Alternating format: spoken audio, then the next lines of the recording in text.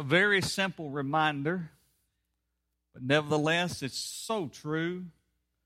How often we spend times worrying, how often we spend times basically paralyzed by the fears that we have of what could happen that may never happen to us. And you know, the devil wants us to be fearful.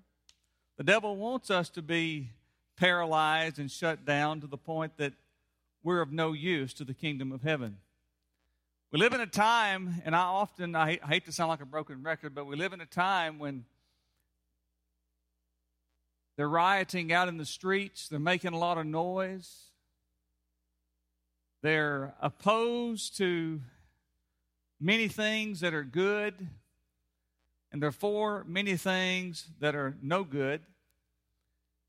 And as a church, we find ourselves so afraid that we're going to offend someone by telling the truth, by proclaiming the truth of the gospel. And I believe that we live in a time when we ought to not be ashamed to tell people about Jesus Christ. We ought to be out in the streets preaching the gospel, telling people that the end is coming according to the Scriptures, and we believe it. We believe the end is coming.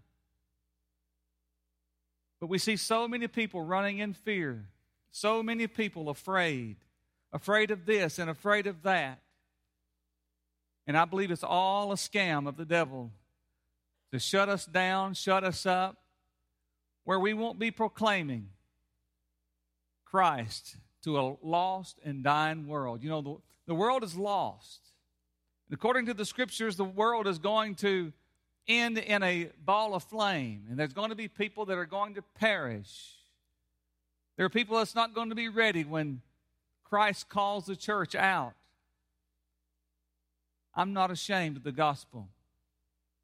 The Apostle Paul says, I determined to know nothing among you tonight but Jesus Christ and Him crucified. I don't have a lot of wisdom. I don't have a great deal of education, but I can tell you this. I know who my Savior is. I know who's coming to receive me one day after a while. I know He's going to prepare a place for me that is going to blow my mind. I look for that. I long for that. I yearn for that. As a deer pants for the water brooks, that's where I'm at tonight. I long for His return. I long to be in the glorious place that He's going to prepare. I'm not ashamed of the gospel. And I know you're not either. But we've been taught to stay quiet. We've been taught to be nice little Christians and don't offend nobody. Don't shake things up too much. You may turn people away because they're offended. Let me tell you something. The gospel is offensive. That's the truth. The true gospel is offensive. It offends those who do not want to hear the truth.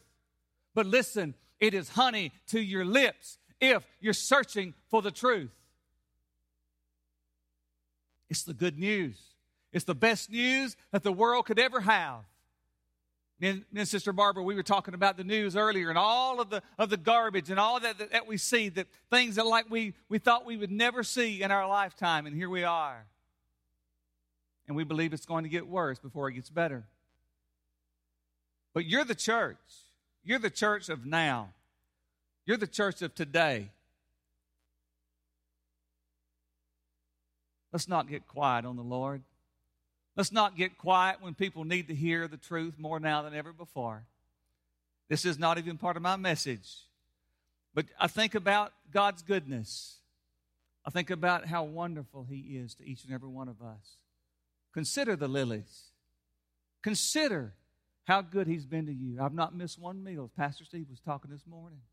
I've not missed a meal that I ever wanted to eat. I've tried to miss a few to cut back a little bit. But I've had plenty to eat. I've always had clothes to wear. I've always had a roof over my head. God has been good to me, and He's been good to you. So, I said all that to say, let's turn, if you will, in the book of John. John chapter 7, verse 53. It's It's a very short verse, and then we'll roll over into into chapter 8. Everyone went to his home. Verse 1 of chapter 8, but Jesus went to the Mount of Olives. Early in the morning, he came again into the temple, and all the people were coming to him, and he sat down and began to teach them. The scribes and the Pharisees brought a woman caught in adultery, and having set her in the center of the court, they said to him, Teacher, this woman has been caught in adultery, in the very act. Now, in the law of Moses, commanded us to stone such a woman. What then do you say? They were saying this, testing him, so that they might have grounds to accuse him. But Jesus stooped down and with his finger wrote on the ground. And when they persisted in asking him, he straightened up and said to them, He who is without sin among you, let him be the first to throw a stone at her. Then he stooped down and wrote on the ground.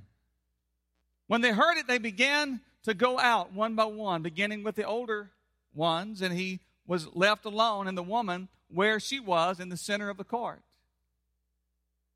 Verse 10, straightening up, Jesus said to her, Woman, where are they? Did no one condemn you? She said, No one, Lord. And Jesus said, I do not condemn you either. Go. From now on, sin no more. Let's pray. Father, we thank you for your word. We thank you, Lord, for the blessed hope that we find in it. Oh, Lord, how it encourages us, how it strengthens us. It's a pool of living water to our souls. Every time we go to it, it just fills us up. It quenches our thirst. It gives us peace and comfort in the times of trouble. Lord, we're so thankful for every letter of your word. Lord, tonight we pray that you give us clarity of mind, a heart that is anxious to receive what you have to say tonight. Lord, lead and guide me as I try to speak in clarity.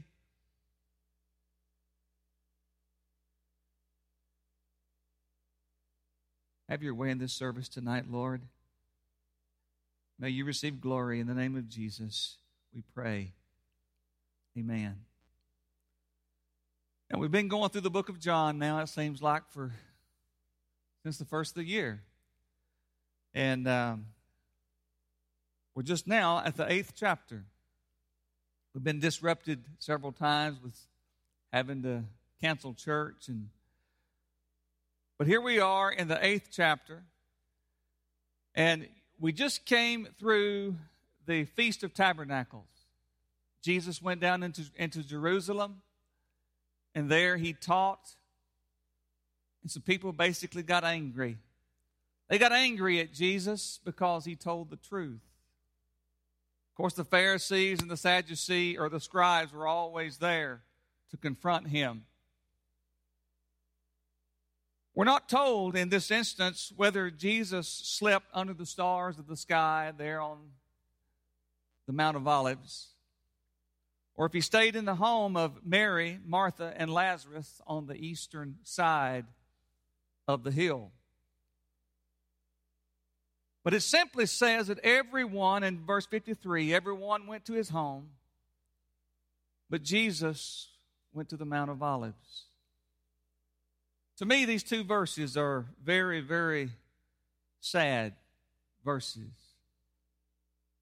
Everyone else went home. Everyone else went back to the comforts of their home.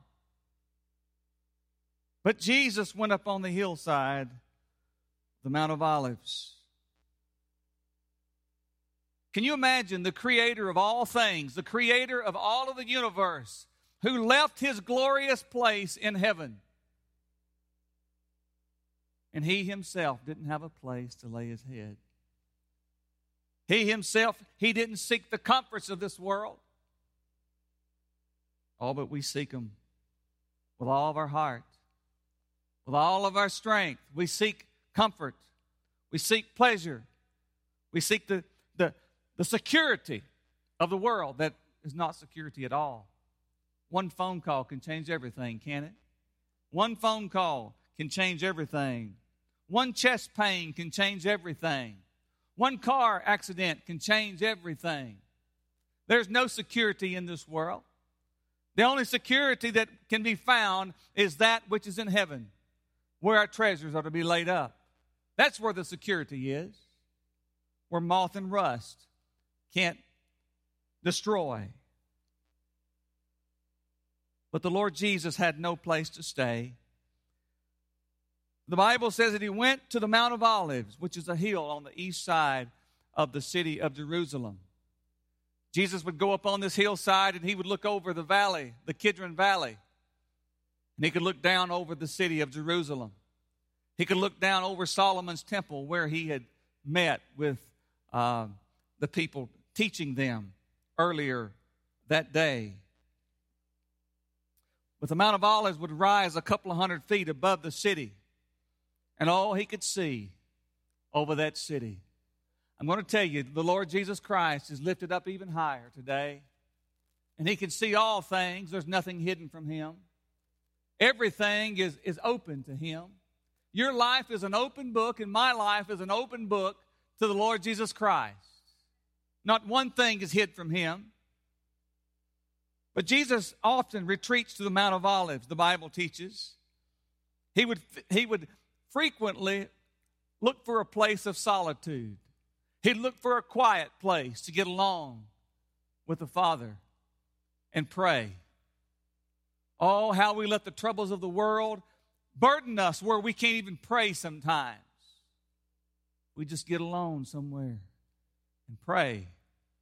How much more powerful we could be.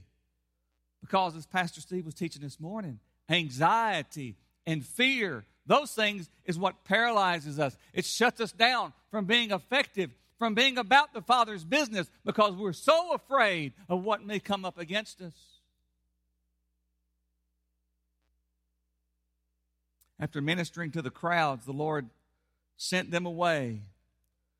And he would often, as I said, he would withdraw to a quiet place where he would get along with the Father and pray. Verse 2 says, early in the morning, he came again into the temple. Early. He didn't sleep half the day away. Early in the morning, he came again into the temple, and all the people were coming to him, and he sat down and began to teach them. Jesus was an early riser. He wasn't lazy at all. He rose early the next morning. He came down from the Mount of Olives, and he came again into the temple courtyard, where he knew he would be met with adversity. How often do we jump out of bed every morning knowing that we're going to be met with adversity? Knowing that the enemy was going to attack as soon as we got settled where we thought our day was going to go pretty good. Jesus was one who would speak in a way that no one else ever was able to. He was one that spoke. The Bible teaches that he spoke as one that had authority. Remember those soldiers that came to arrest him? They said, we've never heard a man speak the way this man speaks.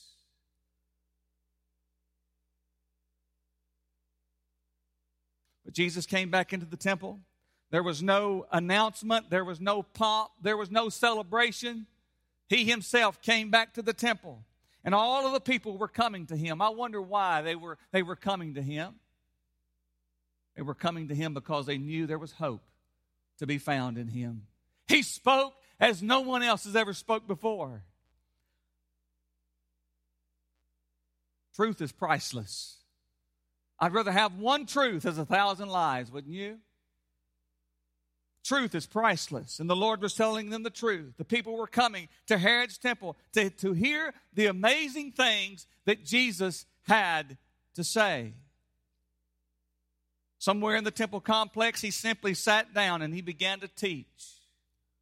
Oh, if we just sit down sometimes and talk and teach and have a conversation. Come now and let us reason together. Though your sins be as scarlet, I will make them white as snow.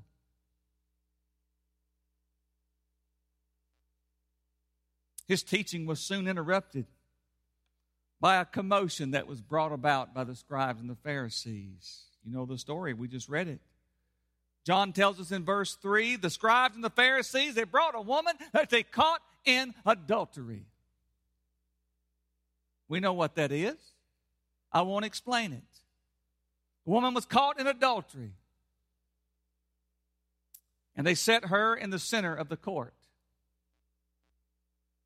The scribes and the Pharisees, they barged right into the crowd that Jesus was teaching in. Could you imagine? We're here in the church and we're trying to exposit upon the Word of God, and they bring in some woman who has been caught in adultery, and they're ready to kill her right here in front of all of us. That's what this was.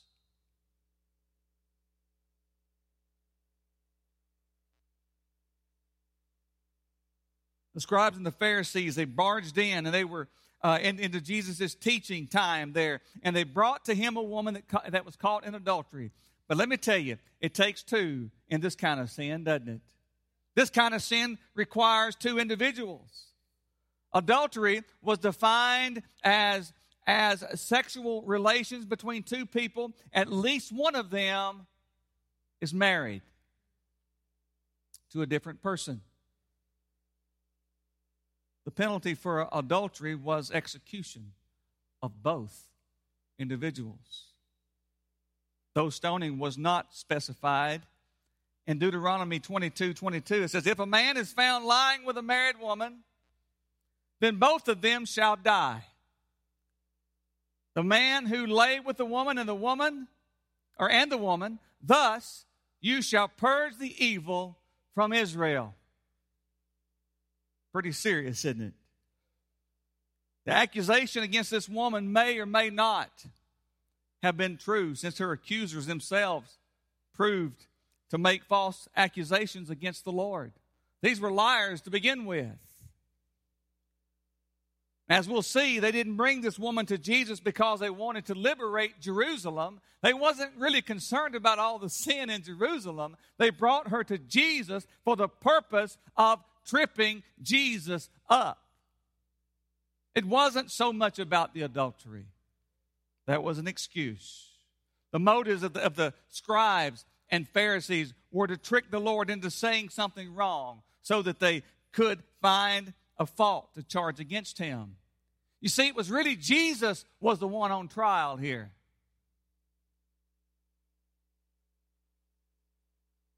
When the woman standing in the middle, with the woman standing in the middle of the crowd, verse 4 says, they said to him, Teacher, this woman has been caught in adultery in the very act.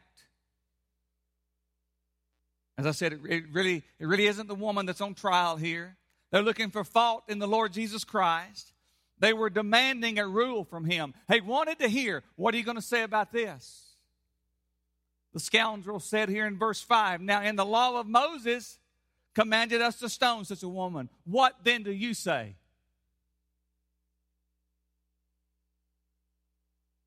They clearly identified her sin. It was sin. It still is sin. And they knew the law that was against this sin. They knew the penalty.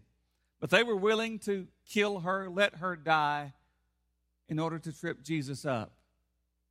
And notice how they framed their question. They emphatically point out the law that Moses commanded us, clearly intending to test Moses' commands against Jesus' response. What then do you say, they say? I hope you see the intent here. What then do you say? This was to twist and slander from the start. That was their intentions, was to twist and to slander Jesus. Jesus was not a judge. He was not a member of the Sanhedrin. Why were they bringing him to Jesus? He was a teacher.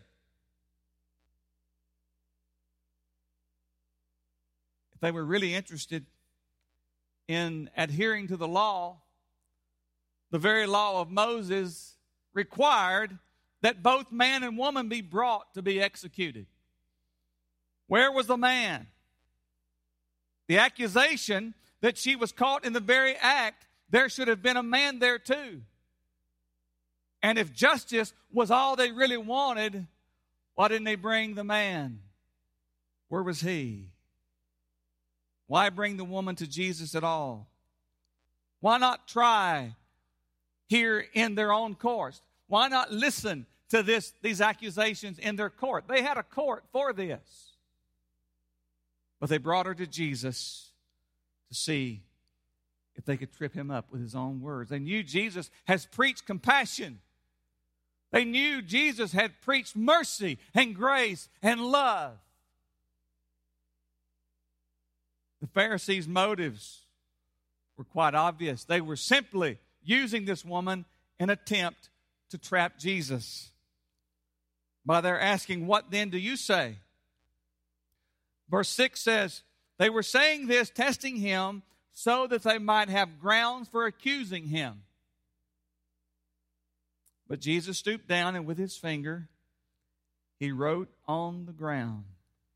You see, because of the sanctity of marriage, the sin of adultery was and still is a serious offense, church. Despite what modern day teachings may be, it is still a serious offense against the command of God. I'll go on record saying that. But here John makes it clear that the Pharisees were merely setting a trap using this woman's sin to do it. Jesus had neither been sought out for guidance nor to serve as a member of the scribal authorities. Jesus was the one on trial. I hope you see that tonight. It was the Lord that was on trial. Anything that Jesus said could and eventually would be held against him to justify his arrest, to justify his execution upon the cross of Calvary. They were testing him so that they might have grounds for accusing him. Oh, but Jesus, in his marvelous wisdom, Jesus didn't respond in the way that they wanted him to. In fact, he seemed oblivious to their question. He stooped down, that is, he bent down. Can you just picture that in your mind? The Lord of glory, he bends down and takes his finger and he writes or traces something on the ground. We can speculate from here to the end of time. We don't know what he wrote. Some want to say forgiven. Some want to say have mercy on her. But that's speculation.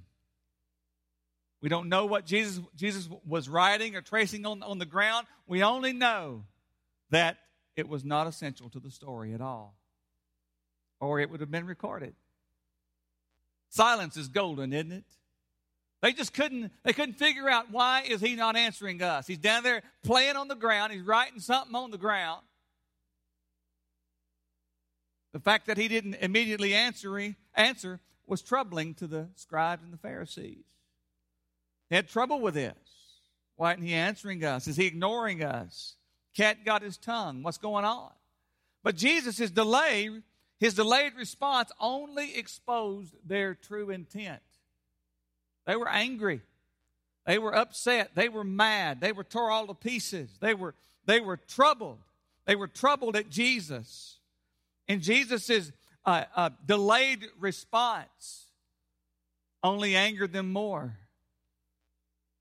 And it exposes their eagerness to pummel this woman to her death and to be able to have an accusation against him. As I said, Jesus has been teaching a message filled with mercy, grace, and hope. So with fire in their eyes and a desire to kill. They persisted. And verse 7 says, but when they persisted in asking him, he straightened up and said to them, he who is without sin among you, let him be the first to throw a stone at her. I would have to throw my stone down myself. But again, verse 8 says, again he stooped down and wrote on the ground. Now here he is on the ground again. All he said is, he that is without sin be the first to cast the stone.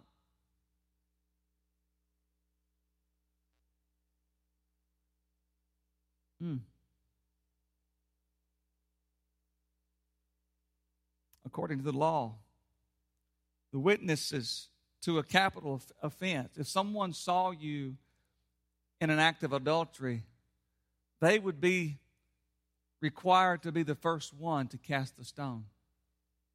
They were the one to get the first lick in on that person. And the Lord knew this. And the Lord's reply was simple, but his reply was profound. It upheld the law since they did not deny, he didn't deny the woman's guilt. He didn't try to defend her. He didn't try to make an excuse for her. Well, she just didn't mean to. But instead, he avoided their straightforward question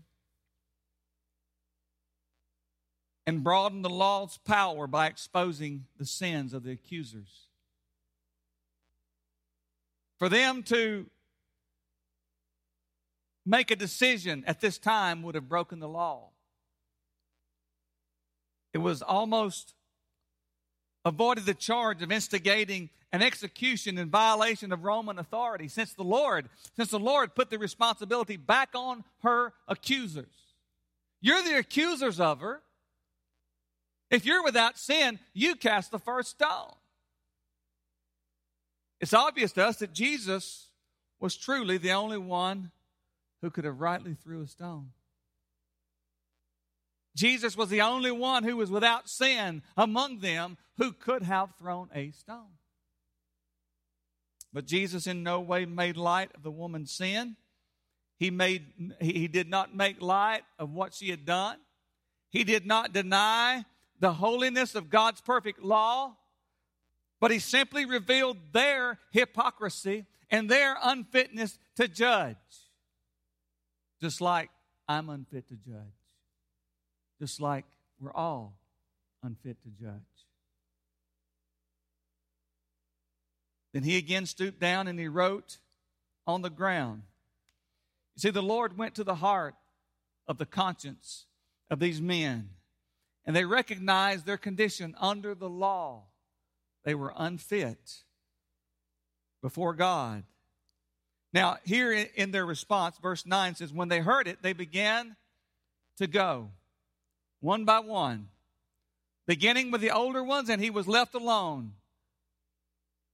And the woman, where she was, in the center of the court. Now, some manuscripts read that these men were convicted by their conscience. Even though these wicked men intended to entrap Jesus, they still had a conscience. They still had a conscience. As soon as he pierces their conscience with his word, shame puts them to flight. You see, man is without excuse. God gave us all a conscience.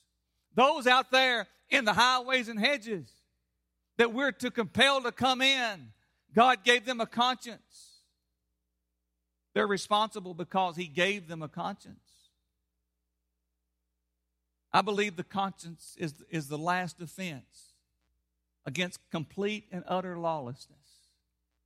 Our very conscience is what keeps us from doing such evil that we would do otherwise. The scripture says, but Jesus was left alone, and the woman, where she was, in the center of the court.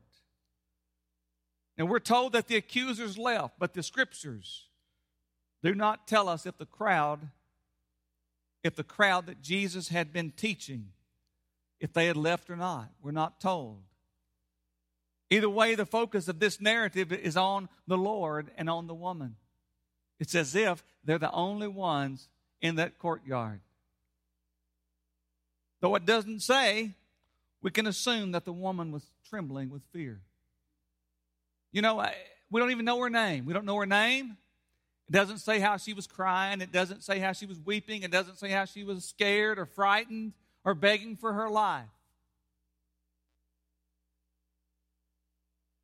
But I believe she was trembling with fear. She was caught in the very act of adultery, and it looked as if she was certainly going to die here in this place. And just as Jesus rose to address the accusers, he now rises to address the accused. In verse 10, he straightened up, and Jesus said to her, "Woman, where are they? Did no one condemn you?" Standing to his feet, Jesus addresses this woman. Now, this term woman is not to be taken as an insult. He wasn't being disrespectful to her at all. He had called his own mother woman. It's actually a respectable way to speak to her. Not at all surprised, Jesus asked her, "Where are they? Where did they go? Did no one condemn you?" In other words, did anyone throw a rock at you? Are you hurt? Are you injured? She said, "No, Lord." "No, Lord." And Jesus said, "I do not condemn you either. Go. From now on, sin no more." Now here we find the only word spoken by the accused woman. She doesn't say, there's nothing else that's recorded here. When he asked, "Did no one condemn you?" I can picture her in my mind answering him with trembling and with tears streaming down her face. "No, Lord, no one." And Jesus gives her the sweetest words that any human being could ever hear. He said, "I do not condemn you either." Church, this is good news. This is good news for this woman, and this is good news for those today who need Jesus Christ, those who have not surrendered their life to Jesus. There's coming a time when he is going to condemn. There's coming a time when he is going to judge. This was not the time. Now is still not the time. But there's going to come a time when every individual is going to stand before God and give an account. If you can't relate to these words, "I do not condemn you either," then it may be that your heart is hardened. Because each one of us comes to God like this woman did. We come to him guilty. Absolutely guilty. Completely, utterly guilty. Guilty as sin. Ashamed, naked, and exposed to the one who can read the very mind that you have in your head. He knows it all. And we stand before him tonight, completely exposed. Nothing tucked away. It's by the grace and mercy of God that any person is ever saved. That's why we believe in election. That's why we teach in the providence of God and the sovereignty of God. It's all of him. All of salvation is of him. He ran me down. He found me. I didn't find Jesus. Jesus found me in the muck and the mire of the world. He found me in my sinful place. He cleaned me up. And he's still working on me. He's still working on you. Forgiveness, I want to point out that forgiveness doesn't imply a license to sin. He forgave this woman. Jesus didn't condemn her, but he did command her to abandon her sinful lifestyle. He told her, plain as day, go. From now on, sin no more. Do we continue to sin that grace may abound? God forbid. Grace is abounded. His grace abounds, but it's not to be trampled upon. Jesus told her, don't do this anymore. Be done with this kind of life. Go now in your forgiveness and sin no more. Church, this is for us today. There are many today that believe that you can continue in sin and proclaim Jesus Christ. I weep and I'm in anguish when I sin, when I fall short. And that's a daily occurrence. Those who are forgiven should gladly put aside their sinful ways and walk in newness of life. Do you believe that? The Bible says there's a way that seems right unto a man, but the end thereof is destruction. Let's not trample on the grace and mercy of the Lord Jesus Christ. Let's live as holy and dedicated to Christ as we can.